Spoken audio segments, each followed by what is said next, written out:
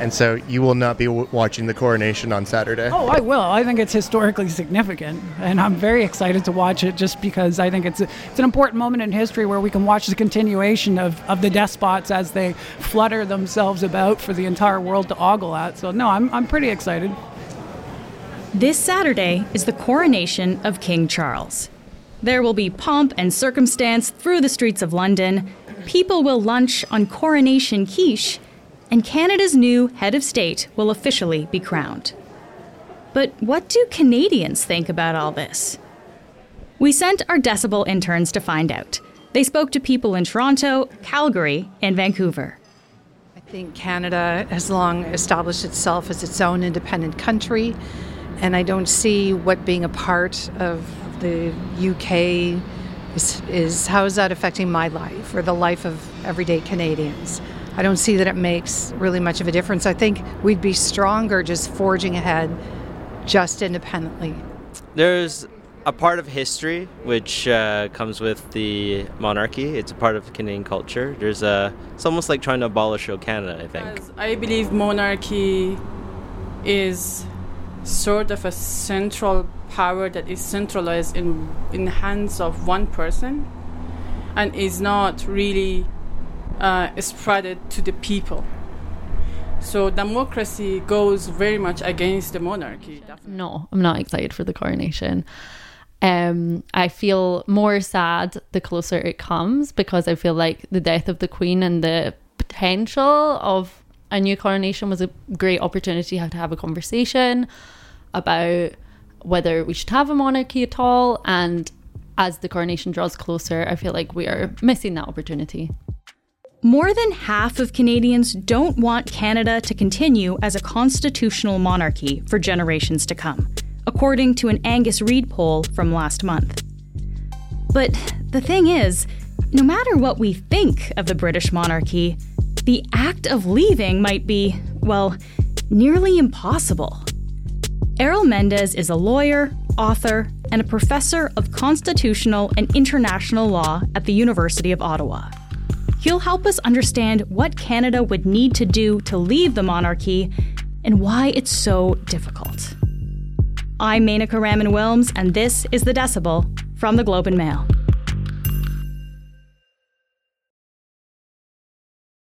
Errol, thank you so much for speaking with me today. You're very welcome. So, of course, King Charles is being crowned on Saturday. I'm just curious, are you going to be watching the coronation? Yes, if I wake up in time.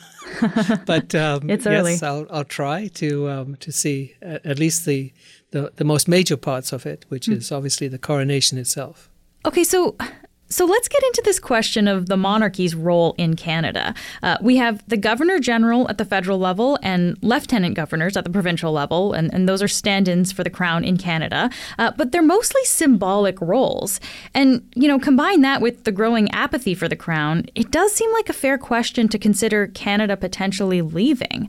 So, Errol, you're a constitutional expert, and I know that you've argued that leaving the monarchy is actually a lot harder than it might seem, though, because of our Constitution. So what are the specific constitutional hurdles in Canada? Well, this goes back to how we actually repatriated our Constitution from the UK. So when the former Prime Minister, Pierre Elliott Trudeau, decided that we should have our own Constitution, not one which is based on a UK statute, the British North America Act of 1867. We went through this very long process. It actually started in the 1960s, but through many negotiations, commissions, he managed to get the consent of all the provinces, but Quebec, which included the Charter of Rights and Freedoms in 1982. But in addition, there was also a desire to have an amending formula so we don't have to go back to the UK to get our Constitution amended. So, sorry, this is the idea kind of bringing the Constitution home, right, to give Canada control of those changes. That's right. So we had amending formulas in the Constitution of 1982. However, there were various levels of the requirements to amend certain parts of the Constitution, which required a lesser amount of provinces agreeing to it, but some which would require unanimity of all 10 provinces. Well, you can guess which one would require the majority, all the provinces, to consent before it could happen. And one of them was the crown.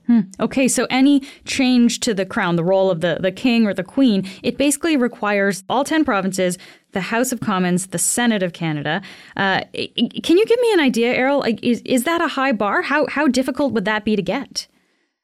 Well, one reason why I'm on record on saying let's basically be realistic.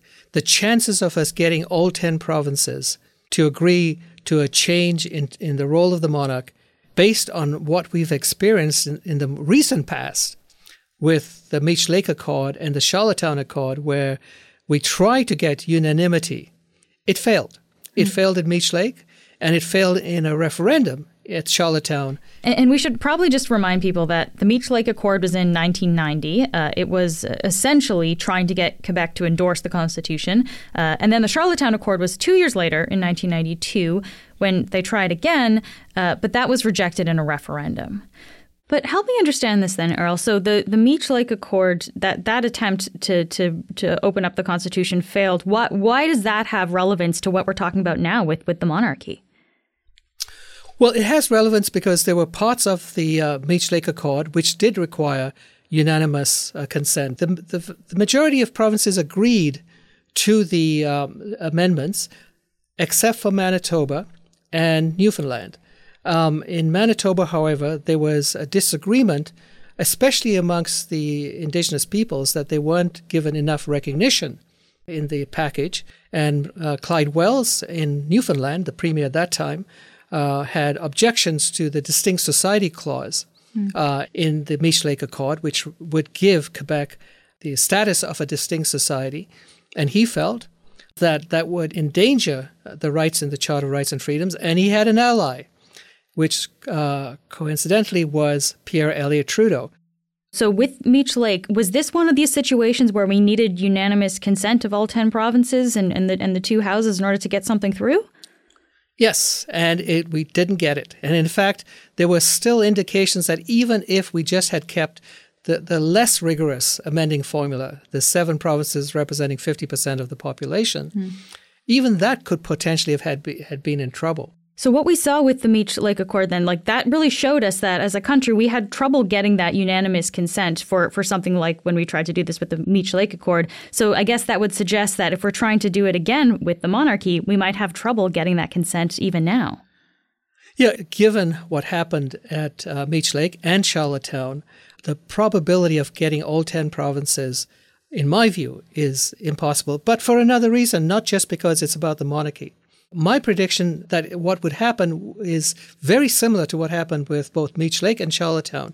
The moment you have any form of amendment to the Constitution of Canada, you will have the provinces requiring other things to be added on. And we saw that not only in Meech Lake, but also in Charlottetown, where the provinces were kept on demanding more and more amendments to the Constitution to give them more power, to take a lot of power away from the federal government. Can I just ask you, though, what about the idea of a referendum? Like, if there's a sense that Canadians are in favor of maybe leaving the monarchy, couldn't we just have a referendum, a countrywide vote on this?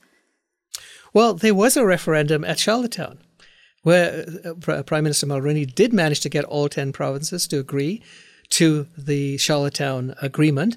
But in the referendum, which it was agreed upon that it could only go forward if there was an agreement by Canadians, it failed. And the reason why it failed, it goes back to what I was saying, that there was a feeling by Canadians that by the provinces demanding more and more from this one amendment, it would probably endanger the federal government itself.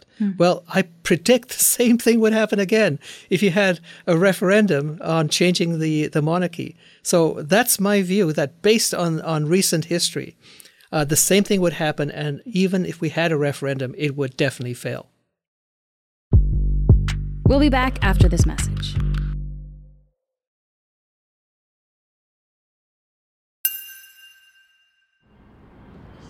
I think it's easier than perhaps the government is making it out to be, or that like people think it is. And I think there's just a lot of resistance from people who are used to the status quo. But if you're asking about the monarchy in general, I would say that my feelings towards it are the same as my feelings towards daylight savings time, and that I'd be happier without it, but it's such a hassle to get rid of it.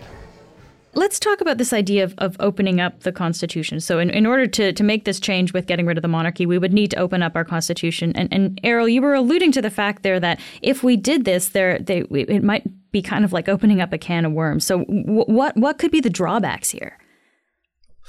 Well, as we saw with both Meech Lake and Charlottetown, it's a Pandora's box. You don't know what is going to come out of it once you open up that box. And it is now clear, based on those past events, that yes, you would have that on one of the major parts of the amendment process, but no doubt there would be many others. And so therefore you would enter into the same type of battle between the federal government and the provinces on not just the monarchy, but a whole bunch of other stuff. In addition, I'm not sure that most Canadians fully understand why we're actually doing this, because going back to your original questions about if the role of the monarch in Canada is purely ceremonial, why are we bothering to fix it? Because essentially, much of the powers of the limited powers that the monarch has in Canada is basically exercised by a Canadian called the Governor-General of Canada. Okay. I just want to go back to the idea of opening up the Constitution. And you said, different provinces might have different requests or things that they want to bring up. Do you have an example of, I guess, I don't know, a concern or something that a province might bring to the table in this kind of situation? Well, they'll probably resurrect the same type of demands that happened with both Meech Lake and Charlottetown. So the western provinces basically wanted to take back almost all the powers over mining, forestry, other forms of resources, etc., including, however, communications. Likewise, obviously, Quebec to this day wants to have even more powers in terms of immigration and a whole bunch of restrictions on the federal government's ability to spend its revenues to assist in areas such as healthcare and others, etc. I can predict that if we ever were to have a negotiation or a referendum on the monarchy, the first thing that many of the provinces would basically require is a curtailment of the spending power of the federal government so that they would require the federal government to give them all the money that it possibly has, but they would have complete jurisdiction to do whatever they want in healthcare, in a whole bunch of other areas which Canadians care deeply about. Essentially, the concern would be that provinces would demand more power, essentially, to do with what they would want in their own province and not be directed so much by the federal government. Exactly. Now, keep in mind, too, that the unfulfilled requirements of the Indigenous peoples, which were sought after, both at Meech Lake and Charlottetown, would also be there, too. So you would also have, rightly so, our First Nations also demanding much more say in the way in which government in Canada is basically carried out. Well, let's talk then about the relationship between the Crown and Indigenous people, because there are 70 historic treaties, and those treaties are specifically between Indigenous people and the Crown, so the monarchy, the king now. If Canada were to leave the monarchy, what would happen to those treaties? Well, because they are regarded as essentially agreements between the First Nations who signed those treaties and the Crown, they actually attach a lot of significance to that, which actually requires government to go even beyond the wording of those treaties, to act in not just with the letter of those treaties, but the spirit of those treaties. Because, and they keep on using this phrase all the time, and it's now in our legal language, these treaties have to be observed to have the honor of the Crown fully fulfilled. And that notion of the honor of the Crown is so important to the First Nations that to have taking away the Crown as being the other major party to those treaties would be of immense concern. But I mean, are these treaties being upheld in that way now, though? Like, maybe could there possibly be a benefit to opening them up and revisiting them? Well, I think as many of First Nations would say, they're not being fully implemented even now. Let's think about, God forbid, what could replace the Crown, because that would be part of the almost endless negotiations that would take place. What do we replace the crown with? Do we replace the crown with a president? How is the president going to be elected? I can predict that could go on not just for months, probably years and probably decades. Errol, we've heard about other Commonwealth countries that have either left the monarchy, like Barbados did in 2021, or had a national conversation, like Australia did. They had a referendum on the issue in 1999. I guess the question is, like, why are these countries able to do that and we in Canada were not? Well, it all goes back to how these different countries negotiated their independence. So with Barbados, which just recently became an independent republic, unlike us with our complex amending formula, which we brought back in 1982, Barbados managed to simply get the UK to agree that an ordering council would be allowed to pass a statute giving Barbados independence. And so therefore, any changes to that could basically take the place of an amendment to that statute. So it was very simple. And so it wasn't just happened recently. After decades of discussion and a commission in Barbados, they decided, okay, it's time for us to just change that statute so that we can give ourselves a true Republican framework. What about Australia, though? Well, Australia, as you know, in 1999, they did have a referendum, which failed. Under Australian constitutional law, they have to have a referendum, a majority of Australians plus a majority of the states. So that, again, could possibly create problems there too. Even if it is only a ceremonial role in Australia and in Canada for the monarchy, I mean, isn't there still an argument of progress to abolish it? That, like, you know, it's kind of an antiquated thing at this point in time. Well, I do share some of the concerns about having a foreign monarch as our head of state. But what I would prefer that we have in Canada is a discussion of how can we improve our union, because we are still a collection of provinces which agreed to come together. And in Charlottetown, we decided to create a confederation which would try and get the strengths of all parts of Canada to be a united, independent country. It's time we had a more general discussion on do we need to update our constitution? We need reforms, for example, in our electoral system, maybe moving away from first past the post to having proportional representation. Do we need to have more say, for example, on whether or not our Charter of Rights is in danger because of the use of the override clause? We've seen it in Ontario, where the use of the notwithstanding clause is now being used more frequently. It has been used in the West. So there's a bunch of stuff that needs to be asked, but not focus only on the monarchy, because I think if we focus on that, my God, Pandora's box would throw up a whole bunch of other issues, which would actually strangle us for the next, I would say, not just months, probably years. Errol, thank you so much for joining me today. You're very welcome. That's it for today. I'm Menaka Raman-Wilms.